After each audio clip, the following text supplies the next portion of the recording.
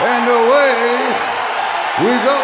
You're listening to Live on Four Legs, the live Pearl Jam podcast experience, featuring Mr. Stone Gossard.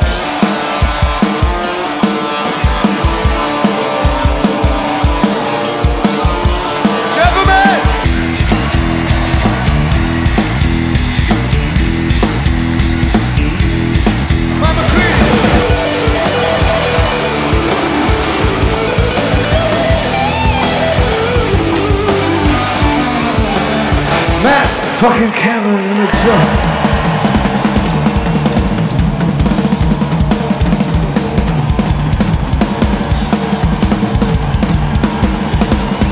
Mr. Boom Gasper.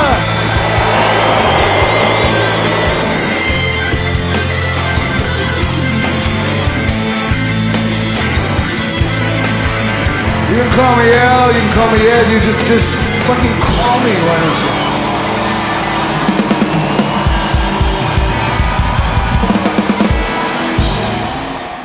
Hey everybody now, welcome to Live on Four Legs, a definitive live Pearl Jam podcast, and today we got a special episode for you because we're interviewing a band called Iron Horse. Iron Horse is a bluegrass cover band that has done bands like Metallica, Modest Mouse, Guns N' Roses, Nirvana, on and on and on. They've done dozens of them in the past, and that's what they do. They do originals as well. And now has come the time where they just released a brand new album called Pickin on Pearl Jam, believe it or not.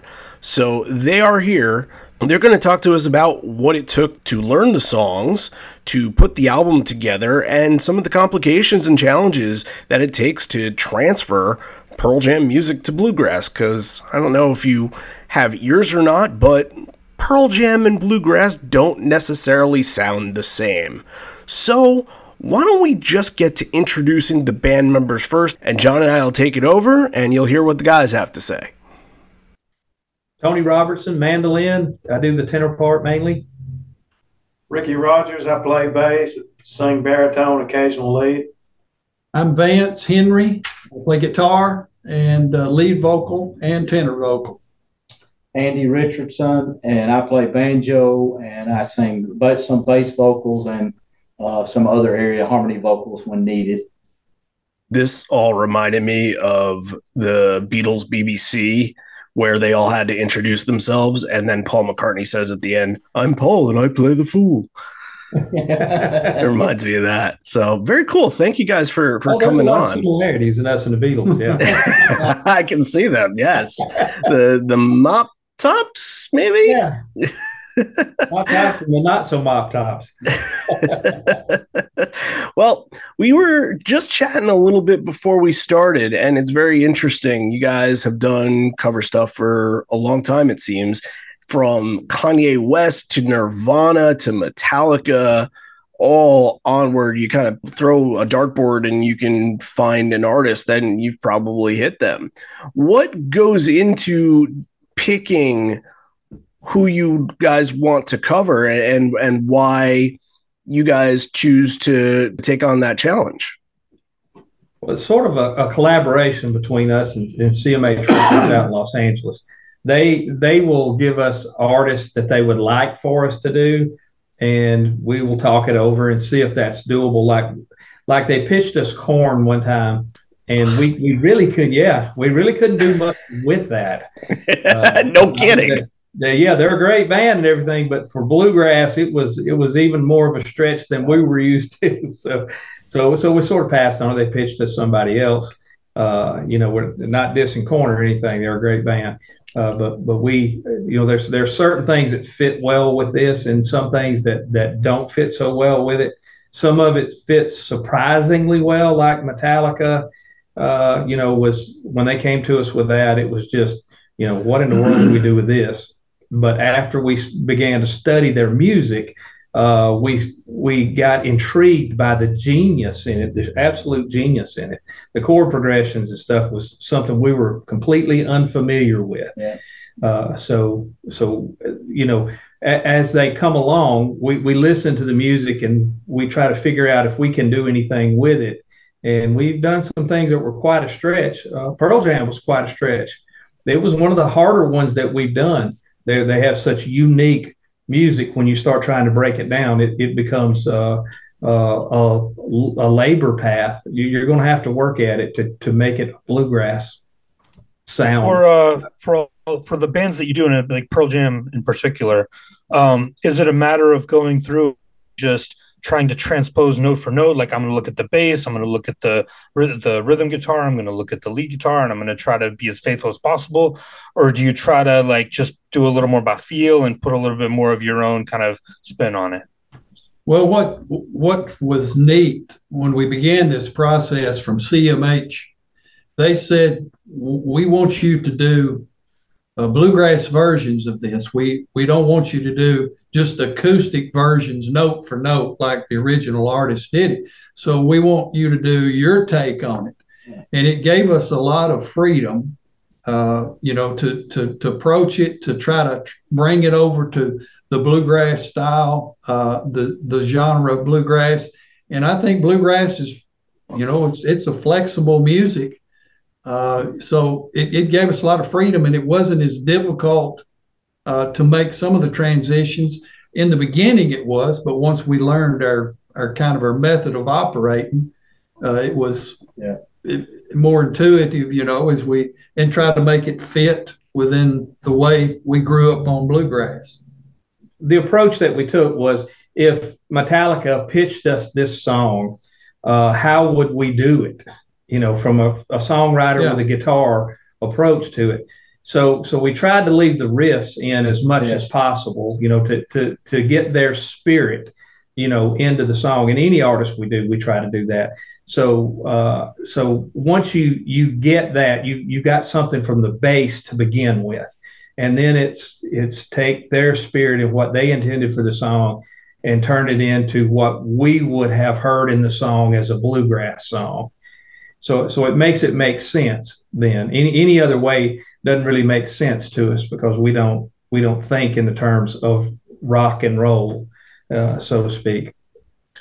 That's interesting. I want to go back to some of what you said about Pearl Jam being a challenge, and composition wise, like, what did you learn from what they do, and like studying those guys? I mean, they're super talented. Like, Stone Gossard writes some of the most amazing songs, and he does clever, creative things with what he has.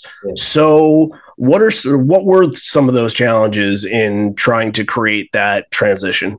I think we could honestly say the timing of the vocals in line with the music.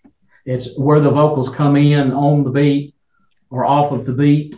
That was the biggest challenge I think we had. It was strange to us where he would come in with the lead vocal, like maybe in between a beat, that we wasn't used to that.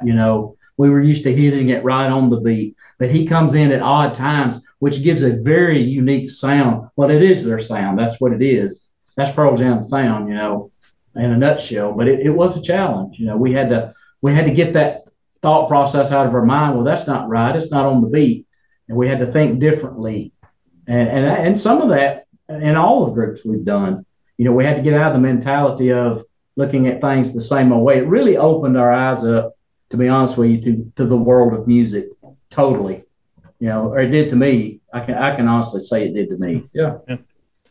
Did they come to you with a song list, or did they just give you some direction, just give you the records and say, hey, check these out, see which ones you might think might translate well? What was that like, going through and picking the songs that you guys did?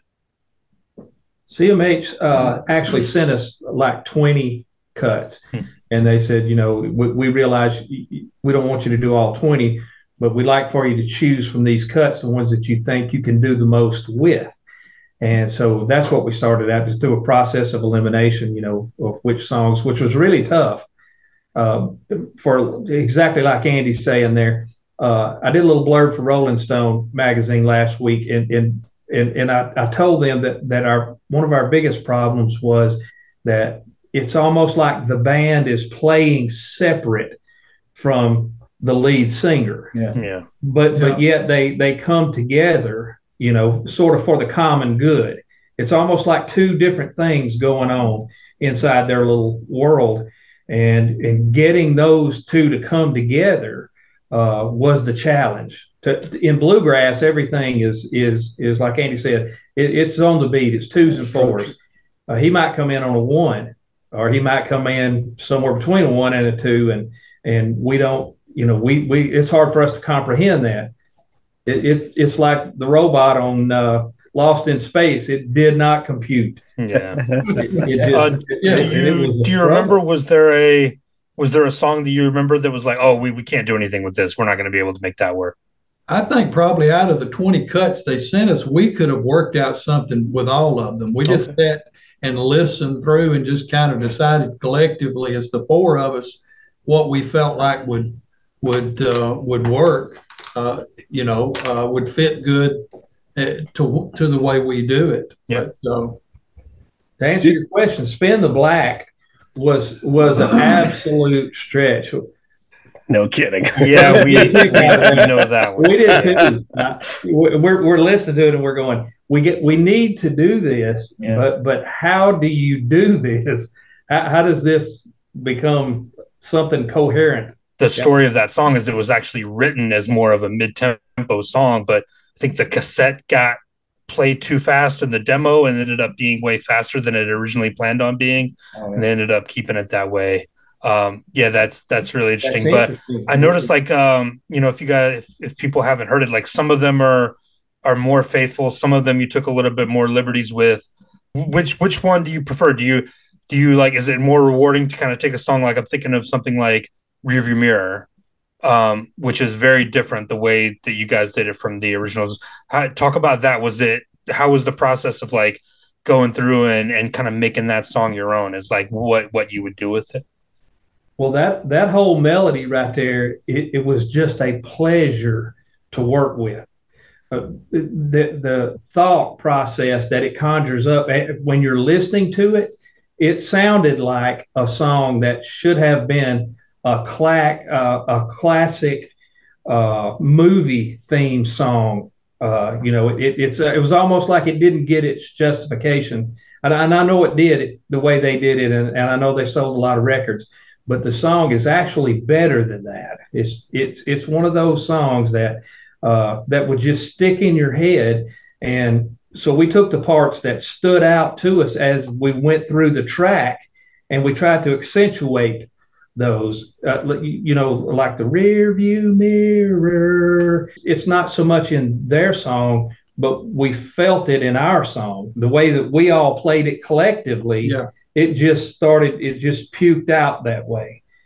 So the real genius of them showed in songs like that. I'm glad you brought that song up because it was one of the funner cuts to do. Yeah, I mean, we talk about live shows. That's a song that when they do it live, they'll stretch it out to 8, 9, 10, 11 minutes with like a long jam in the middle. It should. Yeah. It's that good. Yeah. That did sound like your longest song, if I'm not mistaken. Yeah. That you're probably right. Yeah. No, that was.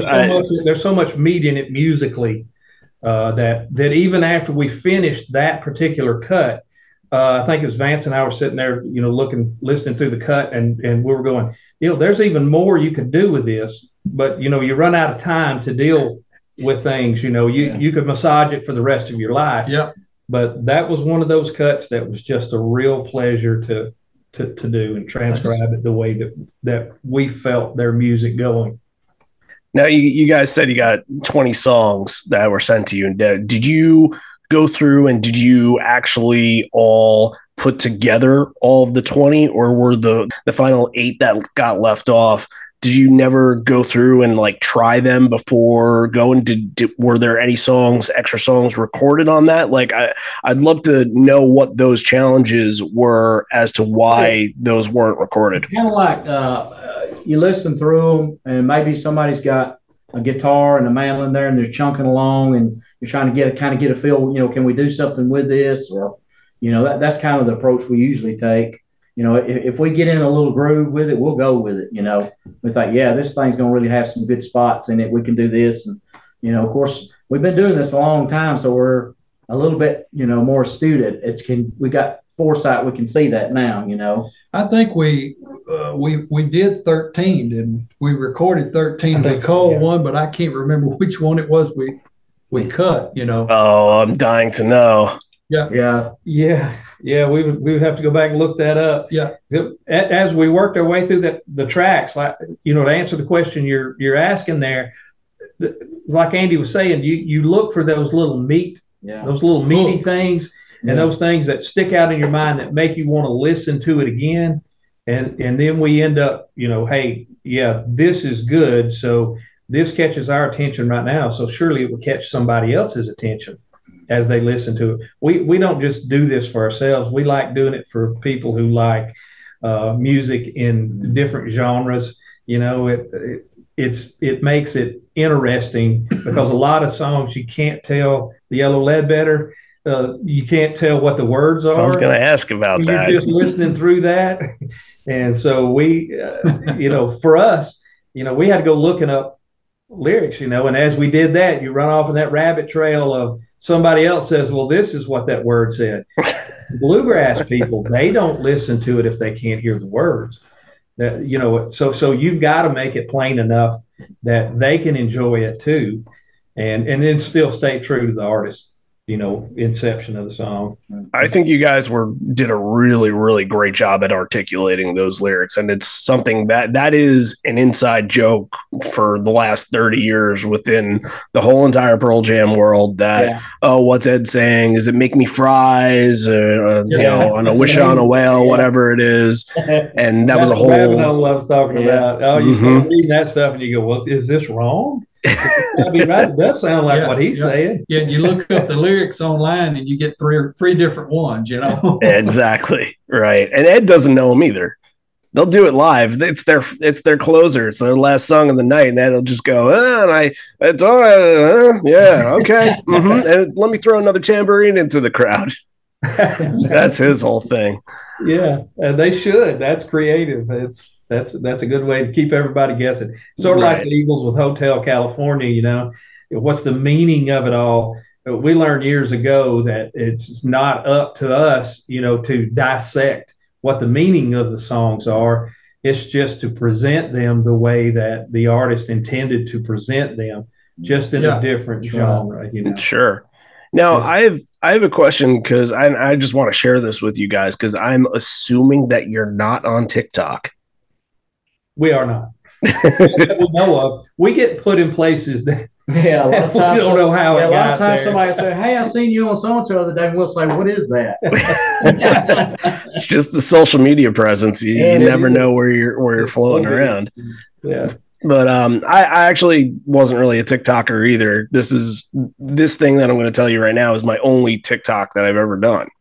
And I was very anti it until I felt inspired by listening to you guys. So what was so interesting to me is I'd go through and I try, like, with this idea coming to my mind after listening to 2 or 3 of the songs, I went through and I didn't want to know what track I was listening to. So I would hit play and the song would go. And I was like, all right, let's see if I can get it before the lyrics hit.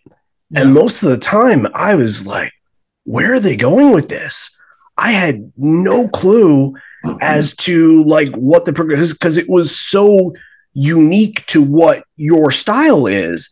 And then, son, she says, comes in. I'm like, I would have never guessed in a million years that was alive. So I put together a little video. I'll send you the link. I put together a video of me just trying to guess it before the lyrics hit. And somehow I was able to get 6 of 12. I don't know how that happened, but literally, like, good, really good. Yeah, like better man. I had that like little inclination, that little doom doom doom doom, like that is pretty close to it. Even flow is basically the same chorus, but songs like Alive and Given a Fly and even Just Breathe a Little Bit just went in different directions. So when listening to the songs, because the thing that you can say about Pearl Jam is that right from the minute a song hits, like that's ingrained into your memory. You can remember that. Like it is a catchy hook. That's how they write songs. and not presenting that and having to go another direction and not necessarily taking that alive riff, that classic and going in a different direction. How were you guys able to develop that process? Well, that's one of those, that's part of the bluegrass process, in that a lot of bluegrass songs, and these other guys can speak to this too, as we learn to play music in the bluegrass style, there are, the way the riffs work in bluegrass, you generally work in and out of them. You know, you touch on the riff, or you touch on a phrase of the melody or the lyrics, and then you move on. So that's how we learn. So that's sort of our approach. We don't want to learn somebody's guitar break and the way that they played it. We just want to get the high spots that really makes you eventually alert to, yeah, that is what they're doing. That is part of that guitar break, or part of that intro, or part of that ending. If it sticks out to us, then normally we have to leave. We want to leave it in the song, because if it sticks out to us, it sticks out to other people. So in bluegrass, you've got to start the song. You can't start every song with a count. So you need a lead in for it. And so in order to do that, we took liberties in little spots within those songs to lead into the song. Added bluegrass licks, yeah, so to speak, you know. Yeah, and a lot of Pearl Jam's guitar stuff, and you guys can speak to that too, and their bass stuff is seemed to us a little random to the song.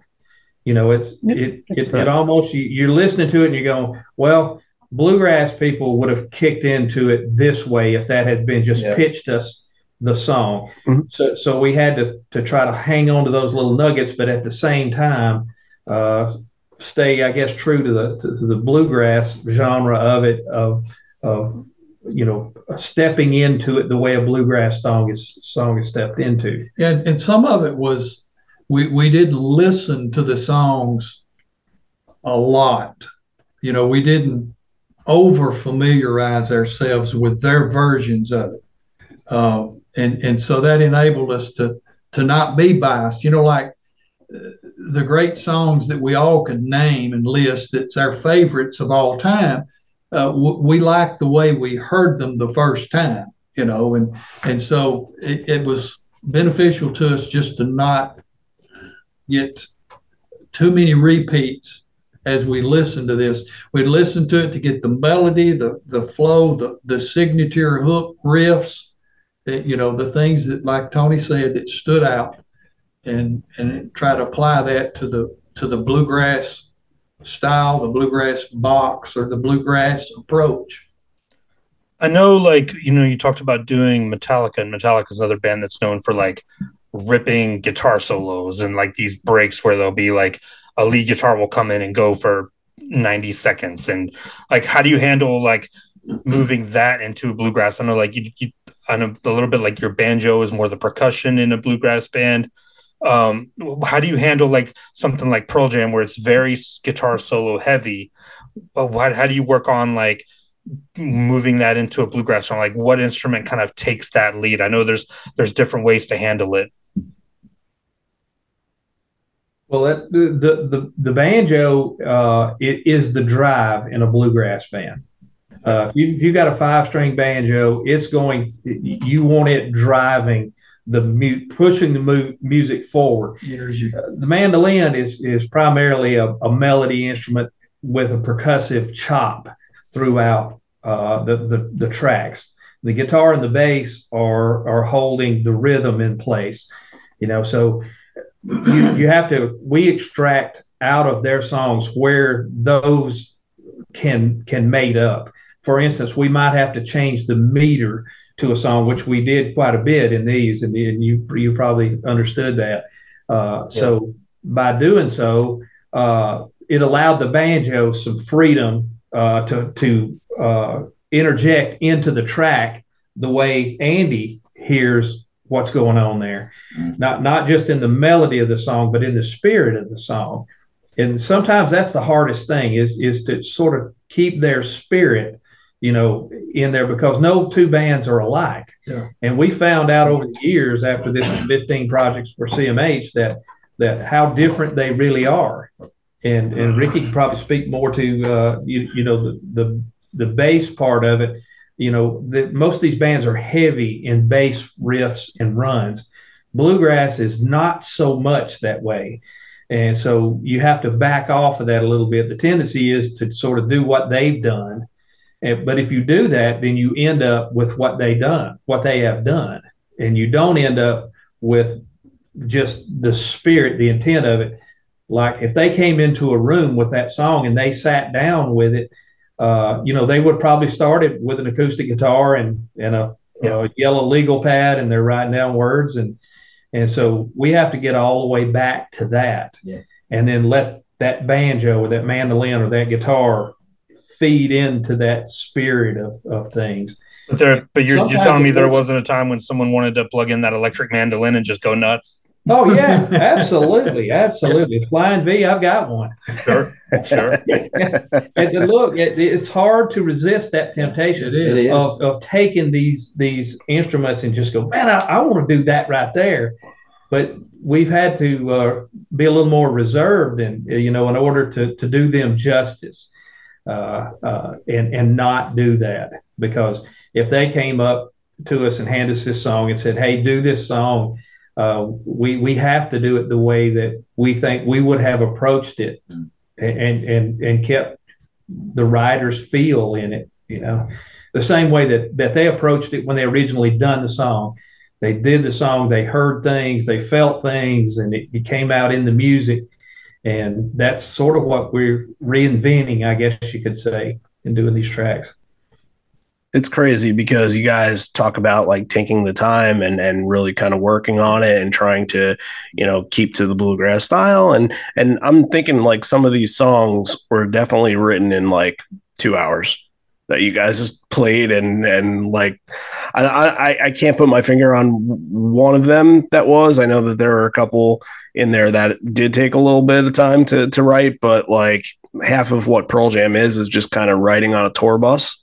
And then like, all right, let's go and record this and see what's up. And then we have a song, play it live before ever recording it and see what we have. I'm curious because Tony, you said that River Mirror was probably your favorite one to do. I'm curious, everybody else, what were your favorite songs to work on this? Oh, I would say Daughter, maybe. I like Better Man. Yeah, I could pick more than one for sure, but it seemed like you guys had something really tight on Better Man. Like that was the one, like you released it as a single. There's a music video for it. Like it seemed like you had that spirit energy of Pearl Jam into that. And like the harmonies, like I can't believe we haven't mentioned the harmonies yet, but the harmonies are beautiful on that. Like that's something that Pearl Jam does do harmonies like that, but like not anywhere near. Well, with bluegrass music, the vocals are usually pushed out front more than they are with other genres of music, and the chord progressions are usually, there are hundreds of bluegrass songs that have just 1 4 5 chord, and there might be a 6 minor occasionally, but that the neat thing about all these groups is they use different, just like Better Man, it goes from a 1 to a 2, and it's different than, and that made it interesting, and it gave us something to kind of hook our approach to, our feelings on it, gave us some energy, inspired us, I guess, to a certain extent to put it all together, so it was, the chord progressions is just amazing in these projects that we've done. Wow, I would have never written a song, and have those chord changes like Ride the Lightning, from Metallica, and so it's just, and we practiced that just a while ago, and Tony said, and that's just genius, the chords that they chose it's really neat. There's a lot of those guys out there in these groups that are just phenomenal. Well, so you mentioned Better Man. The interesting thing about Better Man is when we started doing the video, we really didn't realize how good a song, how powerful the song was to play it. You know, when you do things in the studio, sometimes you don't. You know, you got to let it move it aside for a little while and come back to it.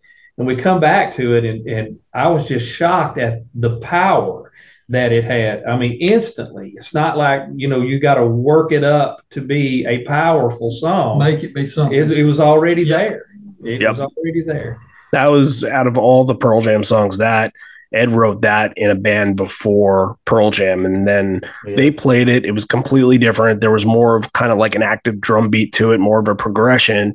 And then Ed actually never really wanted it on an album. They recorded it for verses or worked on it for verses, and Ed said no. And then when it came time for Vitalogy, it took Brendan O'Brien to be like, please put this on the record. This is your best song that you've ever written. So who knows? Who knows if we're sitting here talking about Daughter being your single or something if Brendan O'Brien didn't get his way. This is the last question for me. Did this make you into Pearl Jam fans, or are you going to go back and check out some of their music and continue to listen to it? Well, I'll say that the same thing with every group that we've done up to this point in time.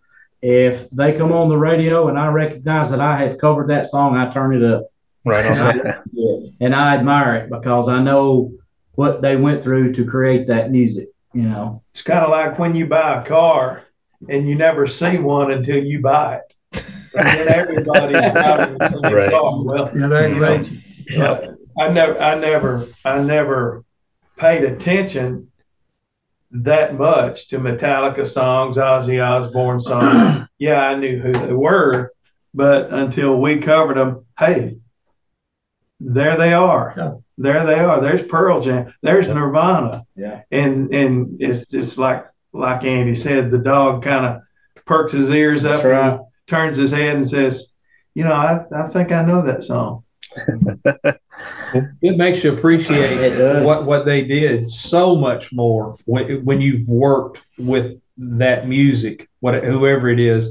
It makes you appreciate what they did. And yeah, to say we become fans, we have. If they're on TV, you know, I will tune in to them. Yeah. You know, I wouldn't have before.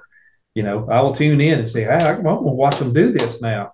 You know, I've heard this. I've had this reason to look into this music, and you just want to absorb more, even after you're done with the project. It's like, you know, I don't know if you guys have seen the Metallica Some Kind of Monster thing that's out there. I mean, it's fascinating to me. It's absolutely fascinating to me that they were able to get done what they did or have done and still doing for so long, you know.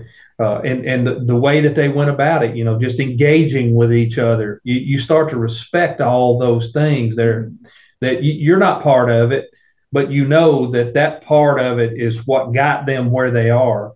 And man, it really makes you appreciate their music then. Well, yeah. John stole my last question, so I'm going to go with a new question I think is better because there are two songs that unfortunately, I think we're probably left off of CMH's list, but they're on mine. And I want to challenge you guys, if you're up to the task, to at least listen to these songs and maybe come up with it in your head as to what you could do with those. And those two songs are a song called Leash, that's on Verses, and a song called Lukin, that's on No Code. I would love to see how you could do Lukin. I think that's like when I brought your record up to people on our social media, at first they're like, how did they not do Lukin? Lukin is pretty much a minute-long song that is a full-fledged, all-out, like, just hardcore song. But I would love to see how it would be done on Bluegrass. So, I don't know, like, you know, maybe at least listen to it and we can reconnect, and then we'll tell our audience, like, how you guys felt about it, you know? Yeah. Yeah, would hey, be we'll do it. Yeah, we'll give that a listen. okay. The other one, Leash, Lucan? was it Leash? Leash, yeah, Leash and Lucan. Those are my two We'll send you challenges. some YouTube links, maybe. Yeah. We can send you some stuff, and maybe I'll even send you guys some stuff from songs that you probably didn't get on the list that I think you guys will really like. That kind of get into the depth of, like you said with Better Man, like the power of the song, stuff like Love Boat Captain and Inside Job, those kind of songs. Because I'm sure they didn't recommend those to you. Well, when you look at those kind of songs, like "Given to Fly," Mm-hmm. you look at the contrast in that and in Rear View Mirror. You know, the what they're capable of doing was just almost limitless. Yeah. You can see in that even though they may not have recorded those songs recently or whatever, they were capable of or are capable of doing whatever comes to mind with them. So when I was listening to Given to Fly, I'm thinking, man, this is such a passionate song. You know, to be this has to go on to that list, and Lucan may have been on that list, but once we got to listening to these things, you're going, wow, how can you leave that off? You know, I mean, what a wonderful song, what a wonderful meaning in a song. You just it's hard. Sometimes it's hard. There's so many good ones that it's hard to drill down onto them, and they sure had a lot of good songs. Once we got started, and understood their music, then we could go with it. But in the beginning, just listening to the tracks, we're going, I don't know about that one. Yeah, I don't know. But after we started into the work of it, and when you spend months fooling with this type of music, and you finally get that respect for it, then all things are possible. We'll give these a listen because they may be very possible. Well, I appreciate you doing that, guys. And yeah, I love how you guys found this respect for the band. And like, this is kind of what we say to people that are sort of outside our universe, that like, no Pearl Jam for the hits and no Pearl Jam for the singles. Like, they are so much deeper and just more creative songs and more just powerful songs that they never wanted to release as singles, because they felt like it was kind of for them and their fans, and that's it. Like, they didn't want some of those songs being out there. But yeah, I'd love to send you some more songs to see what you guys say about it. But yeah. Thank you all for coming on. This was an excellent, just fantastic conversation, and I'd love hearing your side of it, because I don't know if you can tell, but we know nothing about bluegrass, so this was educational for us. But yeah, we really appreciate it. Thank you so much for doing this. Absolutely. Hey, thanks for having us on, guys. We enjoyed it too. Once again, thank you to Iron Horse. It was definitely an interesting way of developing all this, and seeing how that they do it and seeing their process is nothing short of kind of amazing, how they kind of figure this all out without being full-fledged fans of the bands that they're covering. So I give them a lot of credit for that. They did a really, really good job, and they are pros right here. So I suggest you guys go out and stream or pick up the record, however you may choose to intake it. And as mentioned, it is called Pickin' on Pearl Jam, and you can find it on Spotify, on YouTube, any of your streaming platforms that you may choose. And also for this episode, we will have sort of a director's cut on Patreon. If you guys are interested in that, if you are patrons, then go over to the Patreon account and you'll hear kind of an extended episode with a little bit more bells and whistles to it. That's for all of you who subscribe over there. If you'd like to, patreon.com/liveon4legs, and you'll get this and other content. So, all right. We will see you next week for Universal City 2009 from October 1st. That's our next episode, so excited to bring it to you, and hopefully we'll see you there. Thanks so much for listening. She loved him, yeah. She don't want to leave this way. She feeds him, yeah. That's why she'll be back again. Can't find a better man. Can't find a better man. Can't find a better man. Can't find a better man.